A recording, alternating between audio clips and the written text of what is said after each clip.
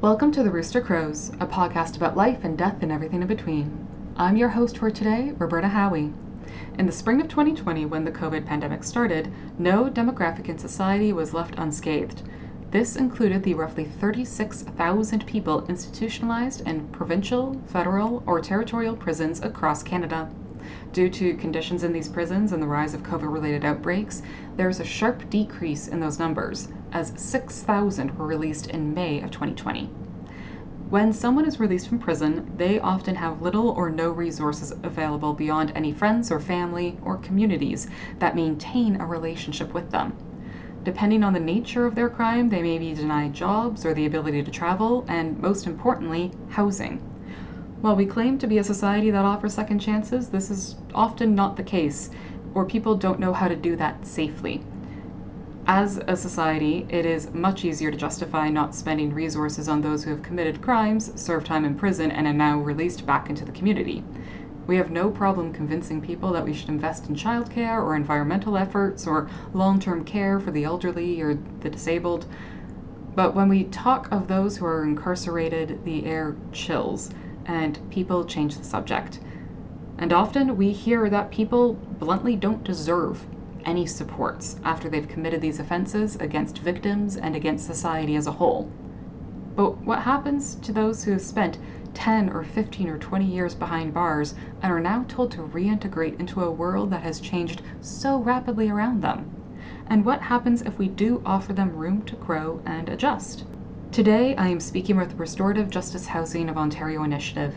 RJHO has been working with communities and people released from prison to reintegrate them into society safely and effectively.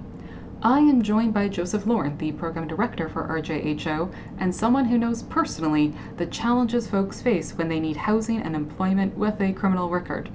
A lawyer by trade, he served time in federal prison for insider trading and now works to make sure that as many people as possible are able to adjust to life outside of prison with dignity, respect, and safety.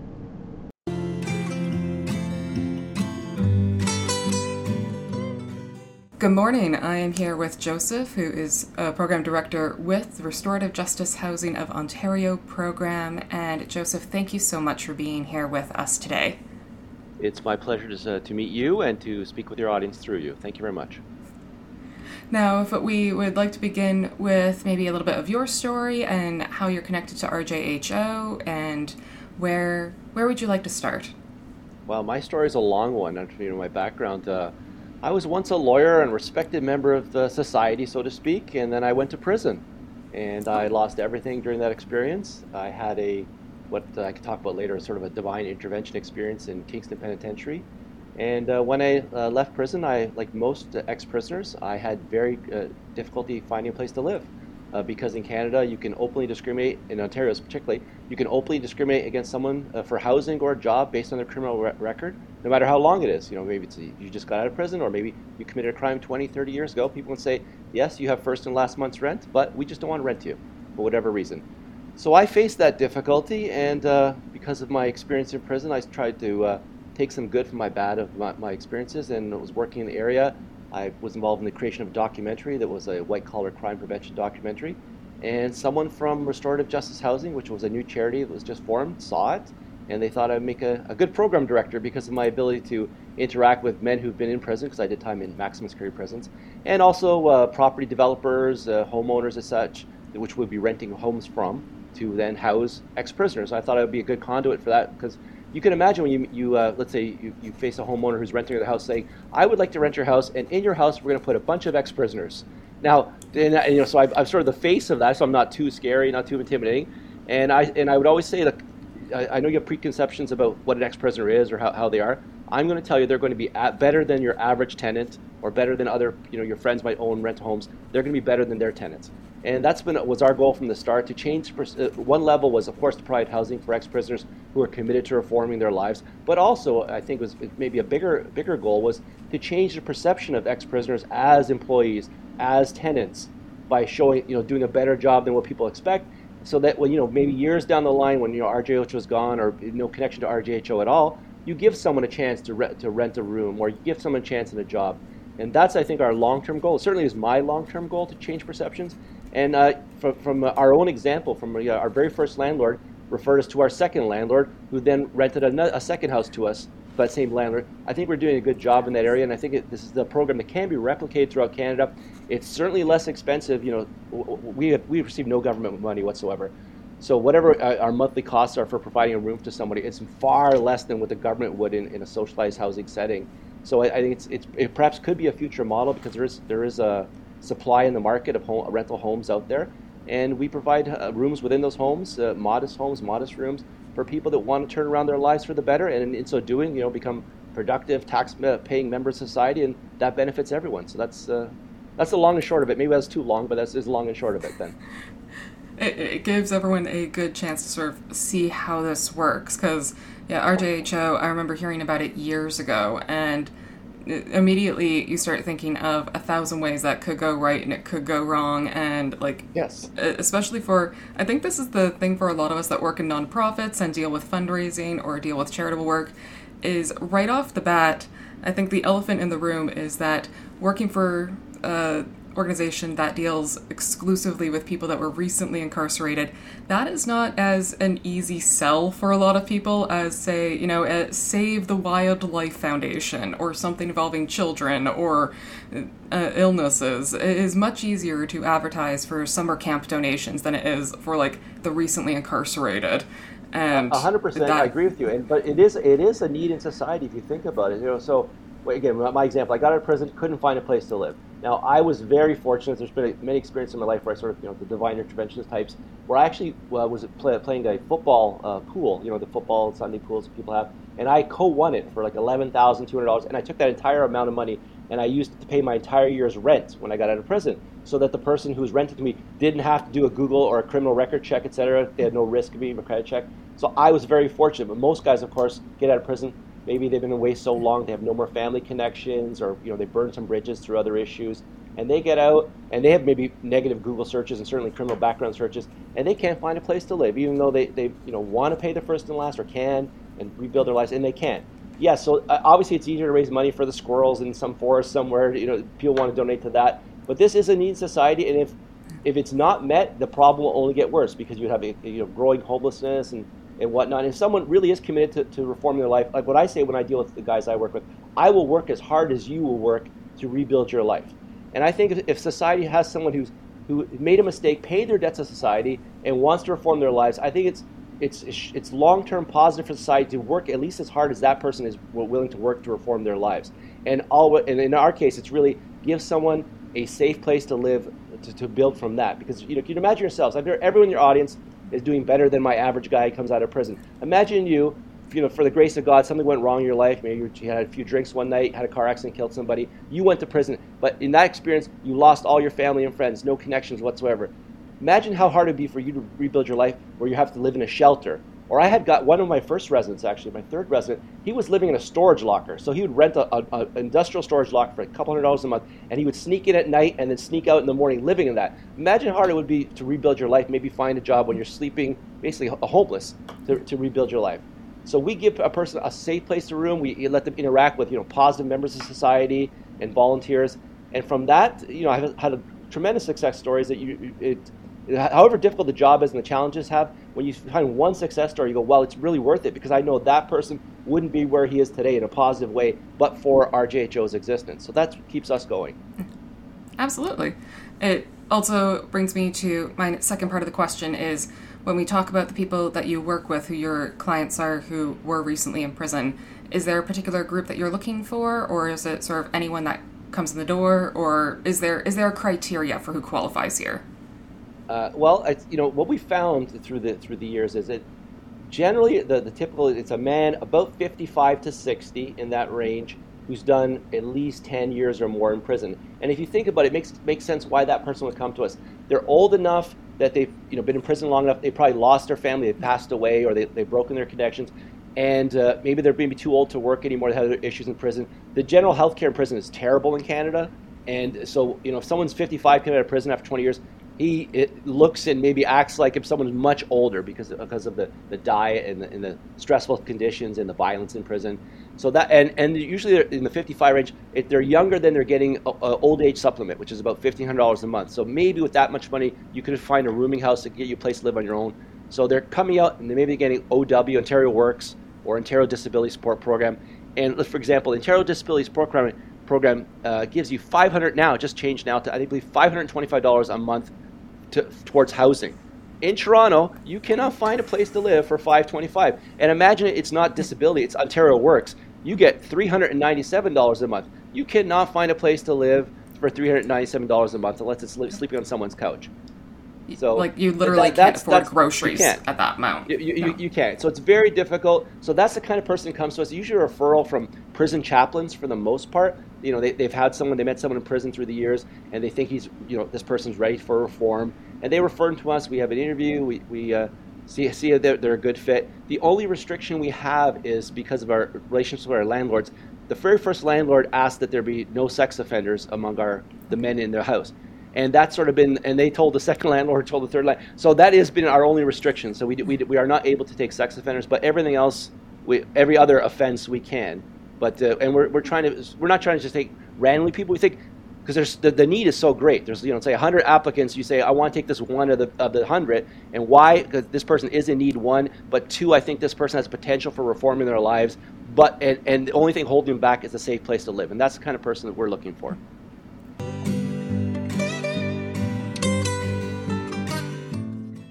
I have been thinking about this over the past little bit, especially with COVID, that no doubt was a cannonball through every part of life, every demographic. I do not know a single person that was impacted by COVID or not impacted by COVID, let alone if you have someone that was in prison for a period of time and then COVID just went through the prisons like nobody's business. And then you're coming out and suddenly any of those resources that were available, whatever thin resources were available in the first place, they're now gone because people don't want to be in connection with anyone. If you have no real idea of what the world has been like for the past 10 years because you've been in prison. And the world changes so quickly that having an organization that's able to say, here's what the landscape is, here's what the rules are, here's what the community is, and we can find a way to do it, because right now, to try to do it on your own, it is almost impossible. And we started, our very first house opened up right at the start of COVID. So we had all the restrictions I'm facing, and I said, well, you know what? These restrictions are not going to make this possible, so I've just got to do what I got to do. So I would still visit the guys, I would still move people in, because you had to, because I'm taking a guy from a homeless shelter or on the streets into a house. I'm going, well, can I say, the COVID rules prevent me from interacting with you? I can't, right? This is your one chance to change this person's life.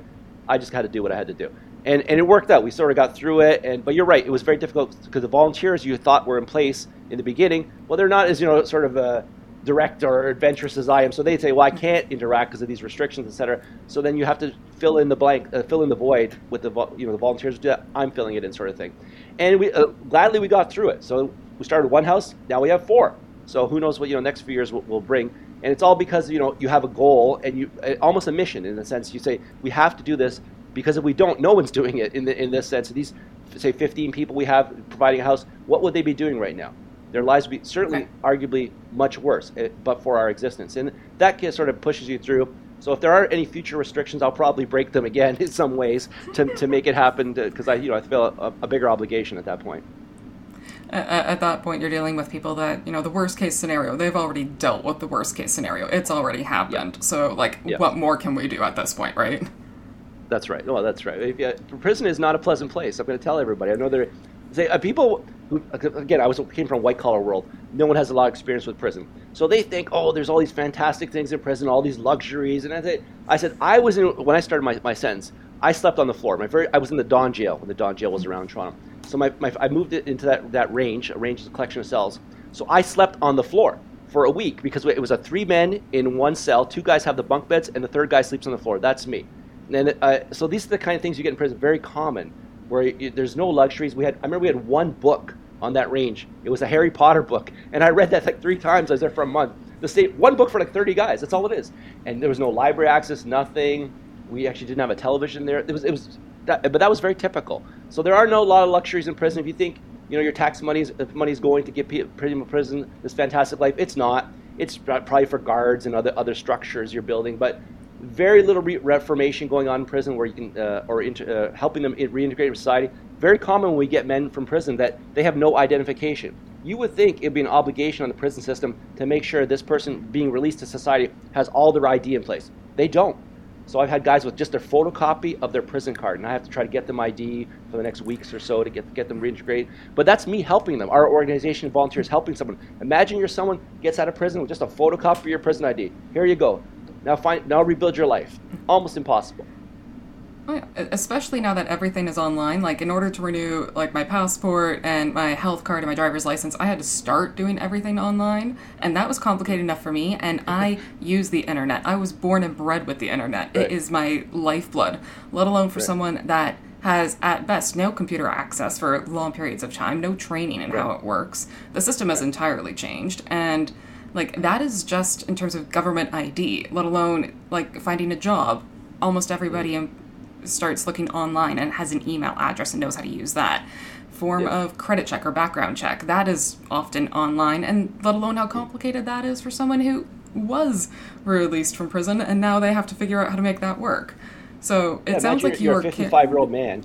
A 55-year-old man, you were in prison for 35 years. There was no internet. There was nothing, cell phones, other things like that 35 years ago. And you get out on the streets. I remember when I was released, it was very bizarre. So I get outside, and I see cars buzzing around. And I wasn't in that long. And it was very disorienting, seeing cars and people milling around, all these different changes. But imagine if I was in 35 years or so, which is not uncommon. And everything's on your cell phone. And you've never used a cell phone before. You've never used anything, or a computer or anything else. It's very disorienting. And maybe some guys just actually never get back into the swing of things. So even though they've been out for a few years, they're still been institutionalized, is what we call it. Mm-hmm. And they just need help the rest of their days because they've just been way too long. I imagine then you also see like the risk of the cycle happening all over again, because for some reason we as a society have decided that the community health, the mental health, the physical health for anyone who's dealing with anything close to houselessness, close to some form of drug use, or like basically anything that doesn't fit like a tiny little box, prison is apparently the easy solution, but we don't fund the prison as well, and it's a vicious cycle of people getting incarcerated or institutionalized for reasons and then getting released and being told, oh, you don't fit the societal rules and societal laws that we didn't teach you, by the way, so back in you go, and we do this all over again. Yep. You're just hitting your head against the wall and expecting something to happen. Well, I often say the system of justice in Canada exists to benefit those that are administering it, because that's really who benefits. It is a revolving door. A guy in prison, all he has is time. You could spend all the time educating him or preparing him for eventual reintegration, and they don't. You just sit in your cell a lot of times. I was in Kingston Penitentiary, and you were locked up there 23 hours and 40 minutes a day in your cell, save for yard time when you go to yard for an hour, which happened every second day or so. So you have 23 hours and 40 minutes in your cell doing nothing. Couldn't that be better served? Give a person a book or, an educational program as part of it. Say, you get extra yard time if you do these exams or something. Something incentivizing, and it's just not there. And you say, what are we doing? We really are warehousing people in Canada. And when a person gets out, you shouldn't be surprised. There's no excuse for committing a crime. But a lot of guys say, I don't know any better, in the sense he actually doesn't know any better. It's not an excuse. He's just locked up away, and now he's on the streets. And he doesn't know how to get, and he has nowhere to live. What do you do? And so it's a very short-sighted part of our system, and we could talk about that another time. Prison reform, the things I saw, but so we're trying to fix the one little problem, which is housing, and that's all I can do right now. So I am trying to do that. And it is such an important part where, like, we've seen this time and time again with poverty projects, with housing projects, with nonprofits, that the number one way to determine whether someone will end up further in dire straits is not whether or not they have access to like a car or access to food or access to community. It's access to housing, because it creates that space that you can be all of that and take care of all of that. And once you start losing that housing, which people have been doing at very alarming rates, because there's very few places in Ontario specifically that rent is affordable and that has access to places like accessible jobs or like the resources that people need, and you don't need a car. Like, there's maybe 3 towns in the province that can do that for you, and you have to deal with minus 45 degree weather, so good luck. Yeah, like, we're not asking for mansions for the guys, right? So, like, our first house is a modest home in a modest neighborhood. So I'll tell you, the first man I moved into a room. So he moved into the room. So he'd been inside 40 years, some crazy long time. Actually, never killed anybody. So he was a lifer, but who never killed anybody. He just problems in prison. They kept other issues like that. So he gets out and he's like almost 70 years old. And we take him to this room. It's a little semi-detached house. Take him to his room, and he starts crying. He says, because he'd come from a rooming house where he's being abused by the other people in the house, having his medication stolen, beaten up, an old man. So he comes to this house, and he starts crying. He says, I want to die here, because it was such an upgrade. And to anyone listening to this, it would be a downgrade of your lifestyle. I guarantee you, 100% downgrade of your lifestyle. But for him, it was such, because he goes, now this house is safe. I can make it my own, in a sense, and clean it up, get it the way I want. He started crying. And so his goal really was to have a nice place to die eventually, right? That again, these are the type of goals we're dealing with. No one's dreaming for the top of the mountain. They just want a safe place to live, to rebuild themselves, maybe connect with family again that they've lost touch with. I've had a lot of stories of that where, someone who's living rough for years and now he has a safe place to live. He finally says, I'm going to reach out to my kids who I haven't seen in, say, 20 years. And they do connect. And it's a beautiful thing to see that. Now he has grandchildren that he never knew about. It's like those type of stories are just... they're heartwarming stories, and they only happen. A lot of those stories only happen because we were there to make it, in a sense, facilitate it happening. Oh, absolutely. I truly don't think that they could have been connected if they didn't have a place to call their own and the community around them. And it sounds like as much as having that room, having that space, having that privacy is an important part of it, it's also the community around them, the people that are able to be with them and say, I know your story, I know who you are, and I accept and appreciate that we're all in this together. And so how has that community sort of made a difference or made an impact on those who are living there? Well, if you can imagine, so these are people who've been to prison. So the rest of society has always judged their prison experience negatively, saying, oh, you've been to prison, I'm going to discriminate against you for a job or housing. Whereas we say, you've been to prison, you have a chance to live here because of that. I'm actively seeking you out because of your past criminal history to give you another chance to rebuild your lives. And then in this setting here, you're going to meet people who care about you and want you to succeed, want you to do well in life. We have volunteers, the part of society we call in prison the square society that you would never have a chance to interact with. Now you're getting a chance to meet these people. They're good people. They want the best for you. They want you to rebuild your life, maybe connect with your family. They're giving you a chance. And I always say to the guys, what you make of this opportunity is entirely up to you. I'm holding you accountable in the sense that if you want to succeed, rebuild your life, here's your chance. And then just take it from there. Now some guys, they fail. They have other issues, the drug demons or mental health issues, etc. But for the ones that don't, that's what keeps us going, because we know if that opportunity wasn't there, this person wouldn't have connected with his grandchildren now after 30 years, which, some crazy story like that, which we've had. Or this person who was in a storage locker now, actually that person transitioned to living on his own, crime-free. What would have happened to him if he was living on the streets? He might have committed a crime, gone back to jail or prison, etc. These type of things. So again, I don't want anyone to think it's a handout. It's just a hand up. So we give a person a chance, and let's say 1 out of 10, it's actually a better record than that, but if 1 out of 10 takes that chance to rebuild their lives for the better, that helps society as a whole for the better in the long run. And if you think of utilitarian, it makes everyone feel better. Society's a better place for that, if you want to talk philosophy. So I think it's a small price to pay for a great benefit for society, and I'm glad to be part of it. Absolutely. One question that has been on my mind a little bit throughout all of this is, specifically because of COVID, when I do get on social media and the one thing that pops up whenever someone says, oh, this person was released from prison or there's a homeless encampment somewhere, is immediately someone says more cops, more law enforcement engagement.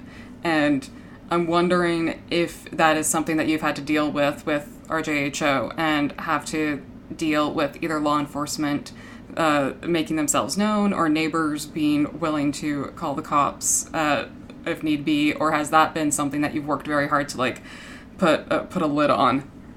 Well, it's probably two-part answer. So as for neighbors, again, our goal is to be better tenants than the average tenant. So when guys move in, I say, you got to be a good neighbor to everyone. You got to take this, they say, we have one house, there's an old woman who lives on the left of that house. I say, you take her garbage to the front of the street. You shovel the driveway. You shovel in front of the sidewalk. You shovel the fire hydrants. You be great guys so that when people find out, hey, there's this ex-cons living in this house here, they go, wow, really? I didn't know. They're actually better tenants than the last guy that lived there. We've had many houses where the neighbor says, once they find out, there's 4 ex-cons living there, they go, wow, you guys are much better than the previous residents of this home that's being rented. So that's something that's always been a goal of ours, and it sort of lived up that way.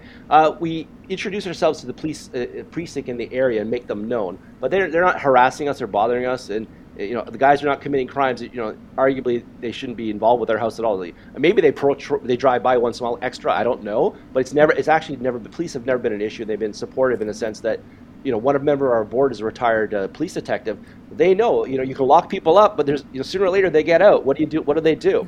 And she's been a really good conduit with the police forces to talk to them about that. And it actually has never been a negative. The police in the area have never been a negative for us. That is all really good to hear. Like, I think of, growing up, I grew up in Scarborough, and there's always a couple houses in our neighborhood that were totally fine. Maybe some interesting folks moved in, and they were there for, 6 months or so, and not a problem. And it was only until once word got out that it was usually a halfway house or some sort of transitional housing, that is when all the parents in the neighborhood, they would start saying, but how could you have these folks in our neighborhood? Or how could you do this to us? When at most, they, had a 3 a.m. party in the summer. But to my knowledge, we do not have 3 a.m. parties. I'm going to tell you right now, we do not have 3 a.m. parties. That makes a difference. It's arguably, it makes a difference, yeah. You have to be better neighbors than that. And I understand if I was like a regular square on the street and I go, that house down there has 4 or 5 ex-cons living there, I would probably be nervous. But if you give them a chance, you see, well, that house is actually well maintained or better maintained than the neighbors, right? Or they shovel the driveway. If you look at them, so I think all our guys want to be judged on their present actions, not what they did 20 or 30 years ago, but what they're doing now. And if you look at them now, they're doing a better job than average. And if you say, well, then why is it a problem if they're on the street? If they're actually good neighbors, their homes are well maintained, there's not an issue, they're not partying, not making noise, that's better than someone else randomly might be here, might be much worse. So again, anyone listening, if you interact with an ex-prisoner, I'd say judge them on how they act now, not on what they did 20 or 30 years ago for which they served their sentence. There are life sentences, but in your interactions, judge them on how you met them now, how they behave now, and you'll probably both benefit. On the church end, a lot of us are very good, like I said, at feeding the hungry, going to welcome the refugee, dealing with the welcoming the prisoner, visiting the prisoner part. That part we tend to sort of say, we'll get to that. That's on my to-do list, I promise. And something that I know that has been big on our end is talking about funding for this sort of thing. And I'm wondering, for the funding, how is the program actually funded through? I know it's through, some of it is the Ontario Works and ODSP checks that they get, and that covers some of the rent. Yeah, so we're entirely donor funded. In the standpoint, the organization was set up by donations probably from the original board members. They put in their own money, I think, and through other donations. But so in Ontario, for housing, the individual is funded directly. So so a person would come to us with, let's say, Ontario Works. They're getting $397. So we would pool. Let's say we have 4 guys in the house putting $397 each. Obviously, our rent for renting the home from a landlord is much higher. So then we put their $397s together, and then we cover the difference in the rent to our landlord, and we cover utilities and everything else. So that's a charity part of the donation. I think it averages out about $400 or so a month that we're subsidizing each resident in a home. And that, again, comes from donations. We've had some foundations been giving us money. I think originally we did consider partnering up with Correctional Services Canada, but as they would part some of their funding. I actually prefer men who've just come out of prison are still on parole, because there's an element of supervision from the parole system, and they wanted to pay us a more formal partnership, and I believe the board turned it down because Correctional Service Canada had different policies than we did. So we have a spiritual element, which they probably wouldn't want. We have our focus on reintegrating society, which maybe they're still focused on the punishment aspect of it, and it wouldn't work. So we could be, I could pay a lot more money if I was working for the government, but so I'm a part-time employee from an organization that gets all their money from donations. So it's really, if anyone's listening, it's actually not a very lucrative job in any way, but it is very spiritually rewarding. So if you have a spiritual bank account, I am overflowing with that. So there's a crime doesn't pay. There's a crime doesn't pay joke somewhere in there, and we're just going to let it marinate. There are a lot of crime doesn't pay jokes for some of it. I guess if you give it up, it doesn't pay.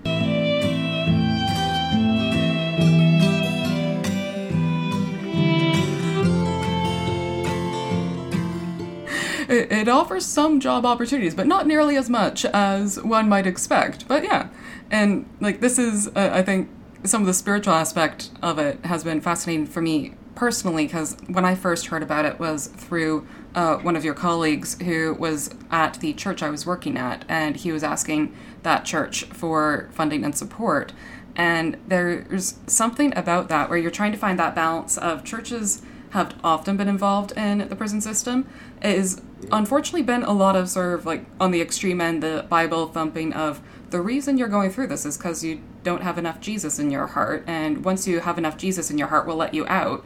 And that doesn't seem to answer a lot of problems, but there, as long as I've been in this business, there's been this very clear need for people to have some form of spiritual center for themselves, whether it is through religion or some form of philosophy or whatever, that helps ground them and connect them with others and say, you know, what I'm doing is impacting me this way, it's impacting people in other ways, and how can we change that so that it's a positive thing and not a negative thing? And what is that spiritual connection that we're talking about for RJHO? Well, I agree with that. You know, you say, why are churches involved? And the answer is probably obvious. No one else wants to do it. No one else wants to make that dramatic step, right? It's like, again, there's no, if you tell our average citizen saying, well, you know, prison's really a horrible place. It's dirty, it's dangerous, etc. Their initial response for most people is, good, I'm glad, right?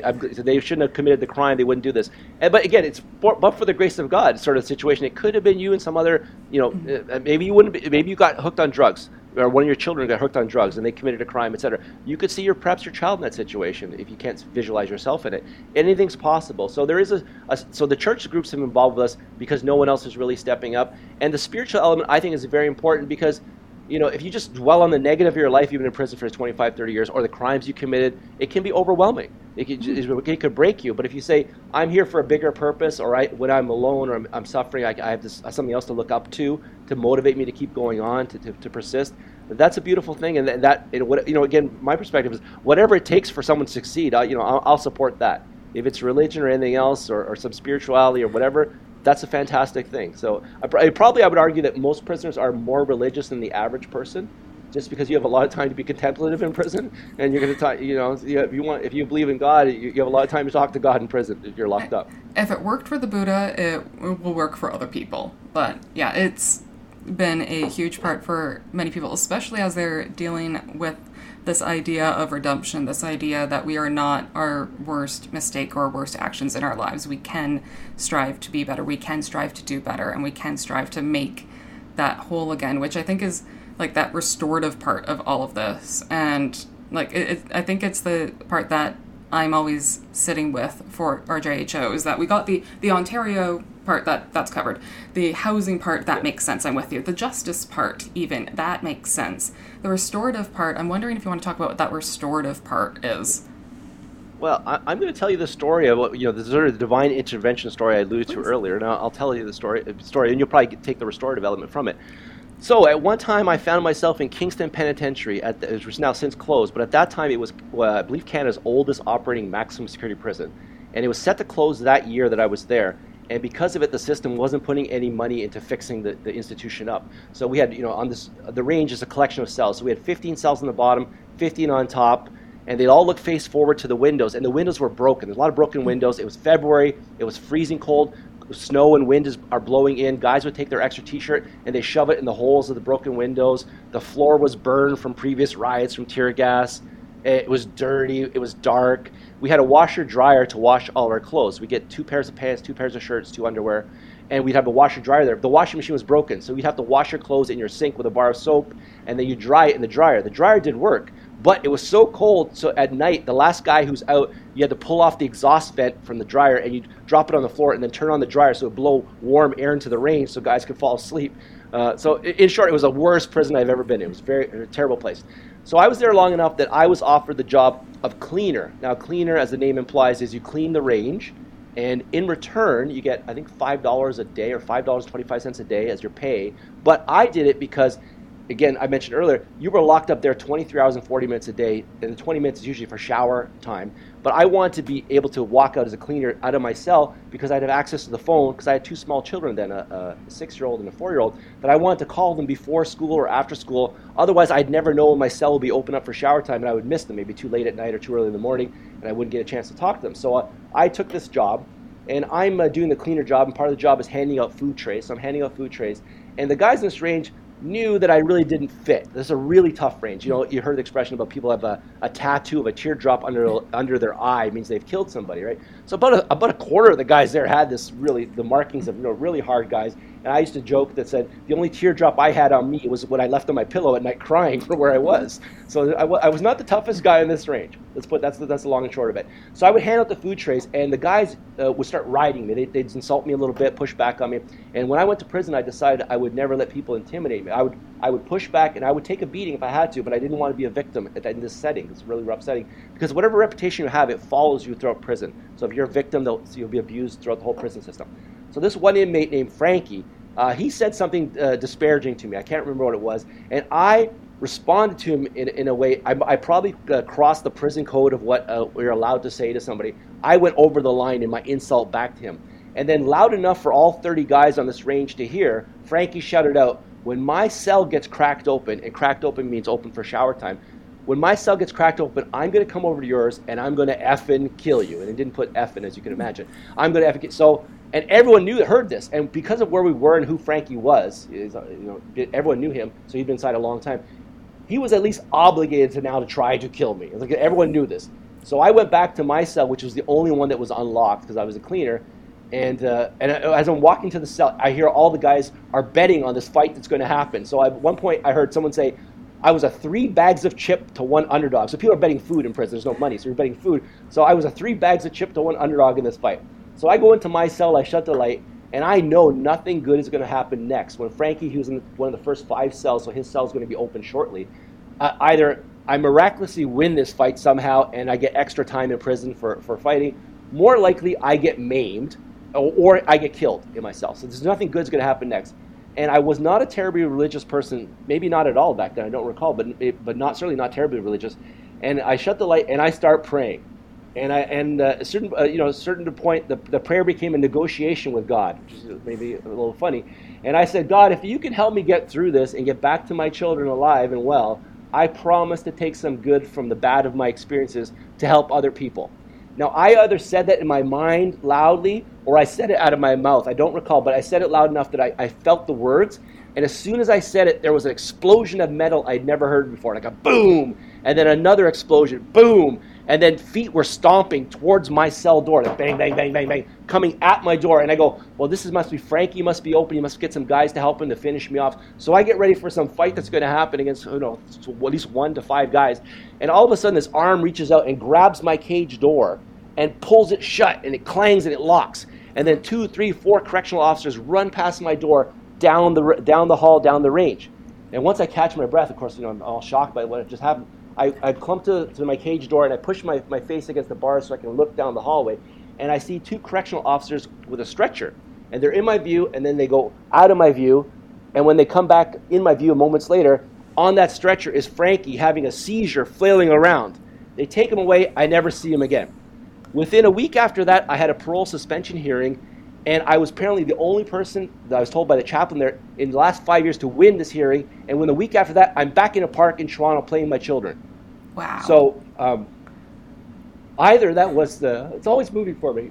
That was either an incredible coincidence or, divine intervention that I spoke about. But all I know is I made a promise right before that happened. And from that moment forward, I've tried to keep that promise that I made to take some good to help other people from my bad experience. And so when people ask me, would you speak on this group or talk to this group or whatnot, I always say yes because I feel it's part of keeping my promise. And so that's what I've been doing. So I'm here to keep my promise by trying to help others. There was definitely some part of the universe that was watching over you and said, we got to get you home, and we got to get you home right now. Because it is time. It's too bad for Frankie, though, unfortunately. I hope Frankie. He made it. Poor well, Frankie. I hope that it was just a warning for him, but we will... Just a warning, yeah, that's right. At the very least, no one got hurt. But yeah. So after that, the guys in the range thought that I had poisoned Frankie. This is what the kind of people we're dealing with here, hard guys, because I was handing out food trays. They go, how else did they explain it? Right before the fight's about to happen, Frankie has a seizure, takes away. I must have poisoned him, because that's what they would do to win a fight. And, I don't think I'd had a lot of divine intervention talk in prison to say, no, I actually didn't poison Frankie. That was divine intervention. But so I'm just glad it worked out for the best, and I can help other people because of it. And we're glad that you're here and that you've made it out safe and sound and that you're able to both share your story and continue to help make this corner of the universe a little bit of a better place for some people that are looking for that second or third chance to make themselves a little bit better and to get back on their feet. And I think for our listeners, if there's anything that you want them to know in terms of how to support, how to connect with you guys, if there's things that like you would like the world at large to do, how do they either reach you, or where do they start? All right. Well, the best way is probably our website, since we're talking about the modern age now. It's rjho.ca. You can find out more about us there. You can find out ways to donate. You can find out ways to volunteer. And we can start from there and, maybe meet me and I'll tell you some more prison stories, which a little more, those are PG stories from here today. I have some more extreme stories, because prison is a very rough place, but I tell stories when people want to tell them. I do speaking to any different groups, corporations, professional bodies, schools, etc., if they want. But going to rjho.ca and work from there, and we can help each other out, hopefully. Sounds like a good plan to me, and thank you so much for being a part of today. I know that this is always an important thing to do, to share this story and to share the work that's being done here so that, we could take care of each other. And so thank you so much. Thank you. It's a pleasure meeting you and pleasure interacting with your audience. Thank you very much. Thank you, Joseph, for joining us today. You can find out more on the RJHO by visiting its site at rjho.ca. The Rooster Crows is a production of Lawrence Park Community Church, a United Church of Canada congregation here in Toronto. You can find us online, including our programs, services, and other podcast episodes at lawrenceparkchurch.ca. I'm Roberta Howey. Thank you for joining us, and until next time, take care.